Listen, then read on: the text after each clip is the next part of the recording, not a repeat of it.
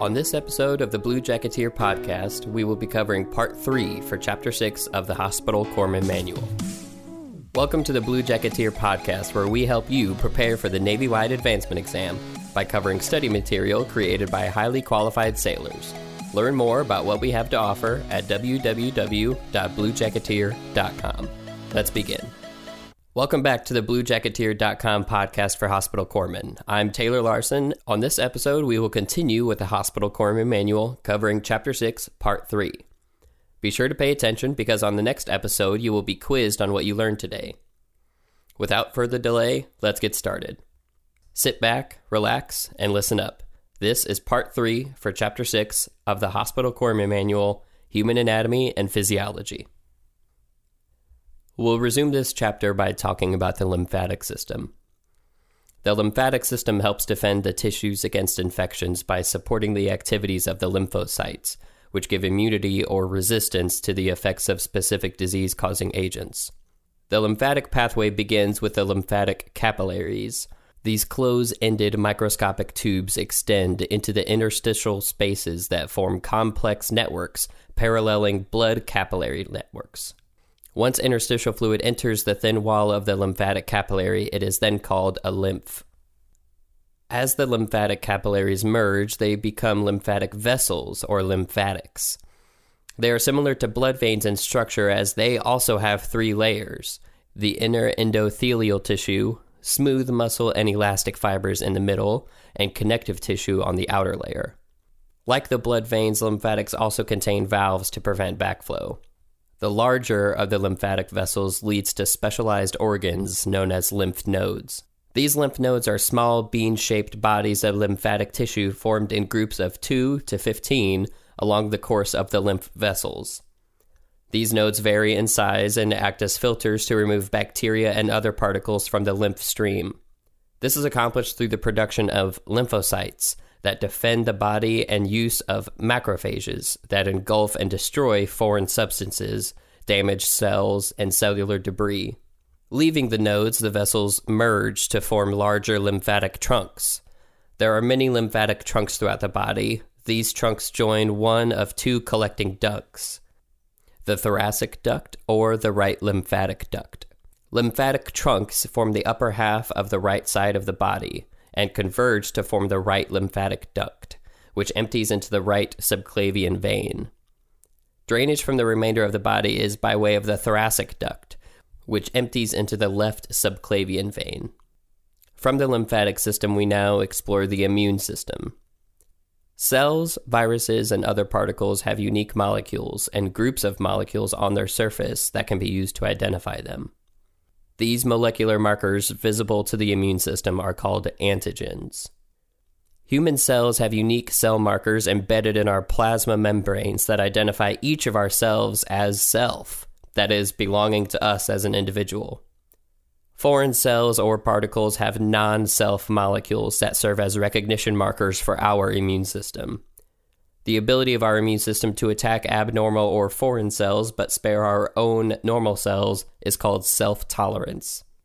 The body's primary defenses against infection include the skin, tears, stomach acid, urine, sweat, mucus, and saliva.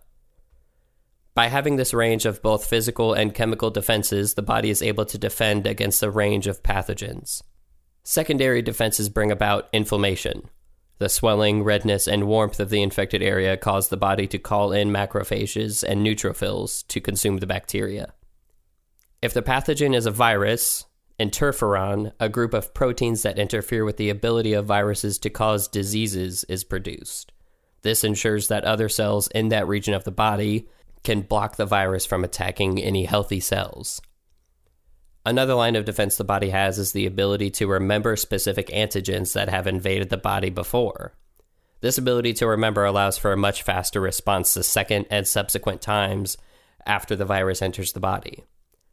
This is done by the creation of antibodies that are specific to each pathogen once they are created. The memorization and production of antibodies is called active immunity. Passive immunity is described when the antibodies have been obtained from outside the body. This is either from another animal or person. There are two specific cells that are involved in combating the invasion of viruses and bacteria. These are B cells and T cells. B cells have antigen receptors and antibodies that work to fight off bacteria. B cells can also form plasma cells and memory cells. The plasma cells produce antibodies that bind to antigens, whereas the memory B cells form new plasma cells if the bacteria enters the body again. T cells are responsible for recognizing non-self cells. On engagement with non-self cells, they produce killer T cells and memory T cells. The killer T cells have the task of binding to cells that have been infected by viruses. The memory T cells are ready to produce more killer T cells if the virus enters the body again. In both cases, bacterial and viral infections, helper T cells are available to recognize the antigens that have been ingested and displayed by macrophage. Now that we have covered how the body protects itself with the assistance of the lymphatic and immune system, we can get into how the body understands itself through the various messages of the nervous system. The nervous system is specifically adapted to the rapid transmission of impulses from one area of the body to another. The glia and the neuron are the two main types of cells of the nervous system. Glia cells do not usually conduct information themselves, but support the functions of the neurons in various ways. Unlike neurons, glia cells retain their capacity for cell division throughout adulthood. This characteristic gives them the ability to replace themselves, and it makes them susceptible to abnormalities of cell division, such as cancer. The 5 major types of glia cells are the astrocytes, microglia, ependymal, oligodendrocytes, and Schwann cells. All but the Schwann cells, which are located in the peripheral nervous system, are located in the central nervous system. Let's cover each of the glia cells in more detail. Astrocytes help feed the brain and make up the blood barrier. Microglia enlarge, engulf, and destroy microorganisms and cellular debris. Ependymal cells have 2 functions in the central nervous system. They help produce the fluid, and some have cilia that help move the fluid around. Oligodendrocytes produce the fatty myelin sheath around the nerve fibers in the central nervous system. The structure and functional unit of the nervous system is the nerve cell or neuron. Neurons are classified into 3 types: sensory neurons, which convey sensory impulses inward from the receptors towards the spine and brain; motor neurons, which carry command impulses from a central area to the responding muscles or organs; and interneurons, which link the sensory neurons to the motor neurons. However, not all pathways have an interneuron. The neuron itself is composed of dendrites, thin receptive branches that vary greatly in size, shape, and number with different types of neurons.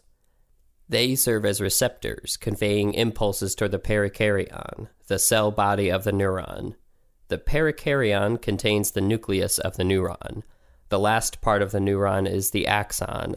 It is a single thin extension outward from the cell that conducts impulses away from the cell body to its terminal branches at the synaptic knobs. This is the area which transmits the impulses to the dendrites of the next neuron, allowing for the message to travel. Peripheral nerve axons are enclosed in the sheath made of Schwann cells called neurolemma. Schwann cells wrap around the axon and act as an electrical insulator.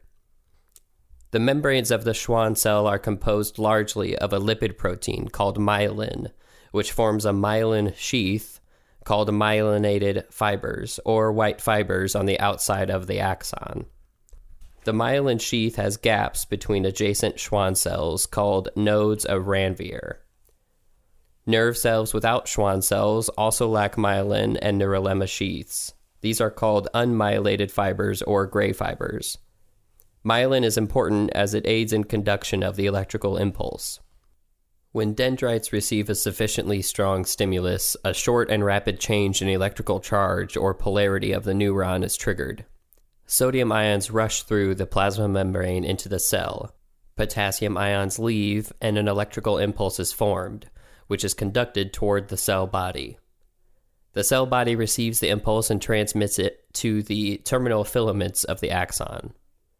At this point, a chemical transmitter such as acetylcholine is released into the synapse, a space between the axon of the activated nerve and the dendrite receptors of another neuron. This chemical transmitter activates the next nerve. Almost immediately after being activated, the chemical transmitter in the synapse is neutralized by the enzyme acetylcholinesterase, and the first neuron returns to its normal state by pumping out the sodium ions and drawing back potassium ions through the plasma membrane. When these actions are complete, the nerve is ready to be triggered again. A particularly strong stimulus will cause the nerve to fire in rapid succession, or will trigger many other neurons, thus giving a feeling of intensity to the perceived sensation. The cord-like bundle of fibers held together by connective tissue is known as the nerve. Nerves that conduct impulses into the brain or the spinal cord are called sensory nerves, and those that carry impulses to muscles and glands are termed motor nerves. Nerves that include both sensory and motor nerves are known as mixed neurons. Now that we know a little about how the nervous system works, we'll cover the two divisions of the nervous system, the central and the peripheral. The central nervous system is composed of the brain and spinal cord. Let's talk about its components. The brain has 6 major divisions: the medulla oblongata, the pons, midbrain, diencephalon, cerebrum, and the cerebellum. We'll cover each division in more detail. The first area of the brain we'll discuss is also the largest and most superiorly situated portion of the brain. It is known as the cerebrum. The most outer aspect of the cerebrum is known as the cortex or gray matter due to its makeup of unmyelinated nerve fibers. Below the cortex is the medulla or white matter. The medulla is composed of myelinated nerve fibers. The folds in the cortex of the cerebrum are known as convolutions and are separated by fissures. The cerebrum is divided longitudinally by the sagittal cleft, creating a right and left hemisphere. The cerebrum is further divided into 4 lobes: frontal, parietal, occipital, and temporal, each having a specific function or action. Moving to the next area of the brain, we look posterior to the brainstem and inferior of the occipital lobe to find the cerebellum, or little brain. This portion of the brain controls mostly balance, harmony, and coordination of the motions created by the cerebrum. The medulla oblongata is the inferior portion of the brain, the last division before the beginning of the spinal cord. It connects to the spinal cord at the upper level of the first cervical vertebrae. The medulla oblongata controls some of the most vital processes of the body, such as breathing, circulation, heart function, and blood pressure. The pons, also a part of the brainstem like the medulla oblongata and the midbrain, assists with the control of breathing, communication between different parts of the brain, and sensations such as hearing, taste, and balance. The midbrain deals mostly with auditory functions, contains the visual centers, and is involved in muscular control. Covering the brain and spinal cord is a grouping of 3 membranes called the meninges. The most outer layer is known as the dura mater, and like its name suggests, it is the most durable and strongest layer of the meninges. Below the dura mater is the arachnoid membrane, followed by the vascular pia mater that adheres to the surface of the brain and spinal cord. An easy way to remember the layers of the meninges is with the acronym BDAP: bone, dura mater, arachnoid membrane, and pia mater. Using this acronym helps you remember the layers from the outside in. The brain and spinal cord are bathed in fluid known as cerebrospinal fluid, or CSF. This is a clear, watery solution similar to that of blood plasma. It is continuously produced and reabsorbed and serves as a protective cushion as well as a means of exchange for nutrients and waste materials. Besides the brain, the other component of the central nervous system is the spinal cord. The spinal cord is continuous with the medulla oblongata and extends from the foramen magnum through the atlas to the lower portion of the first lumbar vertebrae, where it tapers to a point. The nerve matter is shaped roughly like the letter H. It establishes sensory communication between the brain and the spinal nerves, conducting sensory impulses from the body parts. Sensations received by a sensory nerve are brought to the spinal cord, and the impulse is transferred either to the brain or to a motor nerve. The majority of impulses go to the brain for action. However, a system exists for quickly handling emergency situations called the reflex arc. The reflex arc works well in simple situations requiring no action of the brain. The other division of the nervous system is known as the peripheral nervous system. It consists of the nerves that branch out from the central nervous system, and it connects it to the other parts of the body. The peripheral nervous system includes 12 pairs of cranial nerves and 31 pairs of spinal nerves. Cranial and spinal nerves carry both voluntary and involuntary impulses. The 12 pairs of cranial nerves are sensory, motor, or mixed. The numbers are also assigned a name, which is the specific area the nerve controls.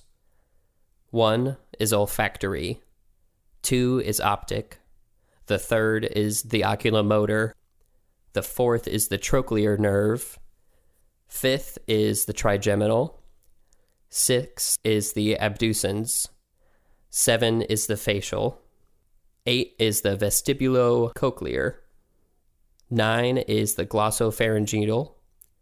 10 is the vagus. 11 is the spinal or accessory. And 12 is the hypoglossal. You can use the following sentence to remember the names and order of the nerves. On old Olympus's tiny tops, a friendly Viking grew vines and hops. And to remember which nerves are sensory, motor, or both, use the following sentence. Some say marry money, but my brothers say bad business, marry money. There are 31 pairs of spinal nerves that originate from the spinal cord. Although spinal nerves are not named individually, they are grouped according to the level from which they arise, and each nerve is numbered in sequence. Thus, there are 8 pairs of cranial nerves, 12 pairs of thoracic nerves, 5 pairs of lumbar nerves, 5 pairs of sacral nerves, and 1 pair of coccygeal nerves. The portion of the peripheral nervous system that functions independently, automatically, and continuously without conscious effort is known as the autonomic nervous system.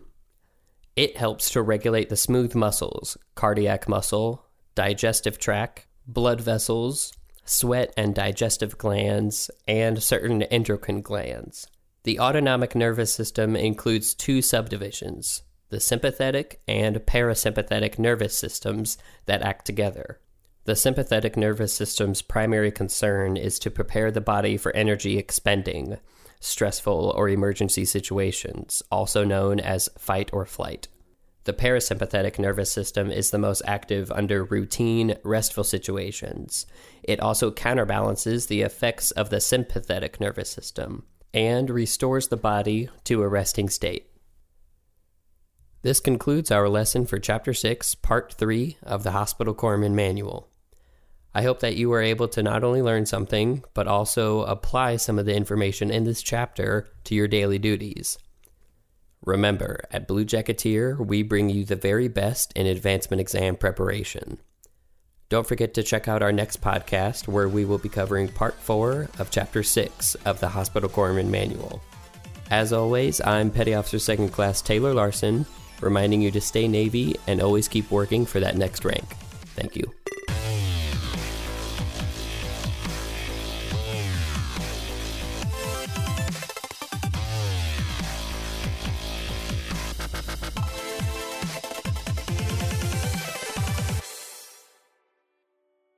Blue Jacketeer is a system specifically designed by sailors to help sailors prepare for the Navy-wide advancement exam. Our system leverages the benefits of a learning technique known as spaced repetition. This learning technique is typically used by individuals who need to efficiently learn a massive amount of information. Spaced repetition is most commonly used to acquire new languages. The study environment we've created helps you retain information in your long-term memory using the spacing effect.